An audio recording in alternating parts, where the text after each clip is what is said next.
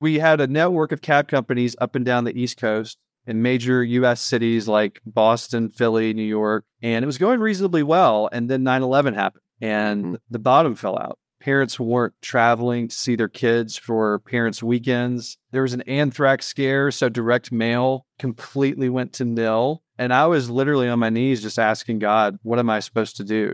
Because it felt really crummy to lose money for my friends and family. And I really felt convicted that although I'd become a Christian a few years earlier, I was doing this for my own glory and my own ends, and that this was really God's company and I was here to steward it. And so I said, okay, well, I will run this as your steward. Let's do that. I made a deal with the local cab company in Atlanta to sell their corporate accounts, the ones that they invoice, on my taxi cab card.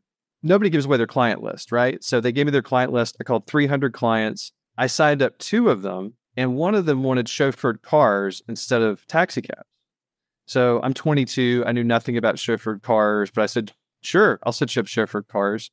And one referral led to another, and that was the first private aviation company that we got. And this was now early 2002. TSA had started, and a lot of people that had the means were choosing to charter aircraft rather than to fly commercial, and they didn't know who should pick them up on the backside. And so that was really the genesis of Fortis, was becoming chauffeurs and security for really the world's most discerning travelers. Started because we failed into it and had to pivot.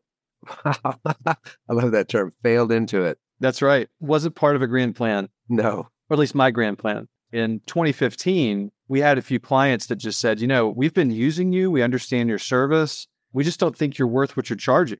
That one stung a little bit because we hadn't had that up until that point. People that had grown deep into a relationship, they knew we were a premium service, but they weren't really reluctant to pay our pricing. And through a variety of conversations that we had, and this was also in the wake of the Paris attacks at the end of 2015, we understood that the main thing that we needed to communicate to our clients was that we were the most secure form of ground transportation. Literally, all we did was come up with a PDF with a few bullet points that somebody who's booking a private jet can send to the principal who is flying the private jet and say, this is why you should use Fortis. And for one client, we went from less than 50% of our quotes being accepted to about 80% acceptance.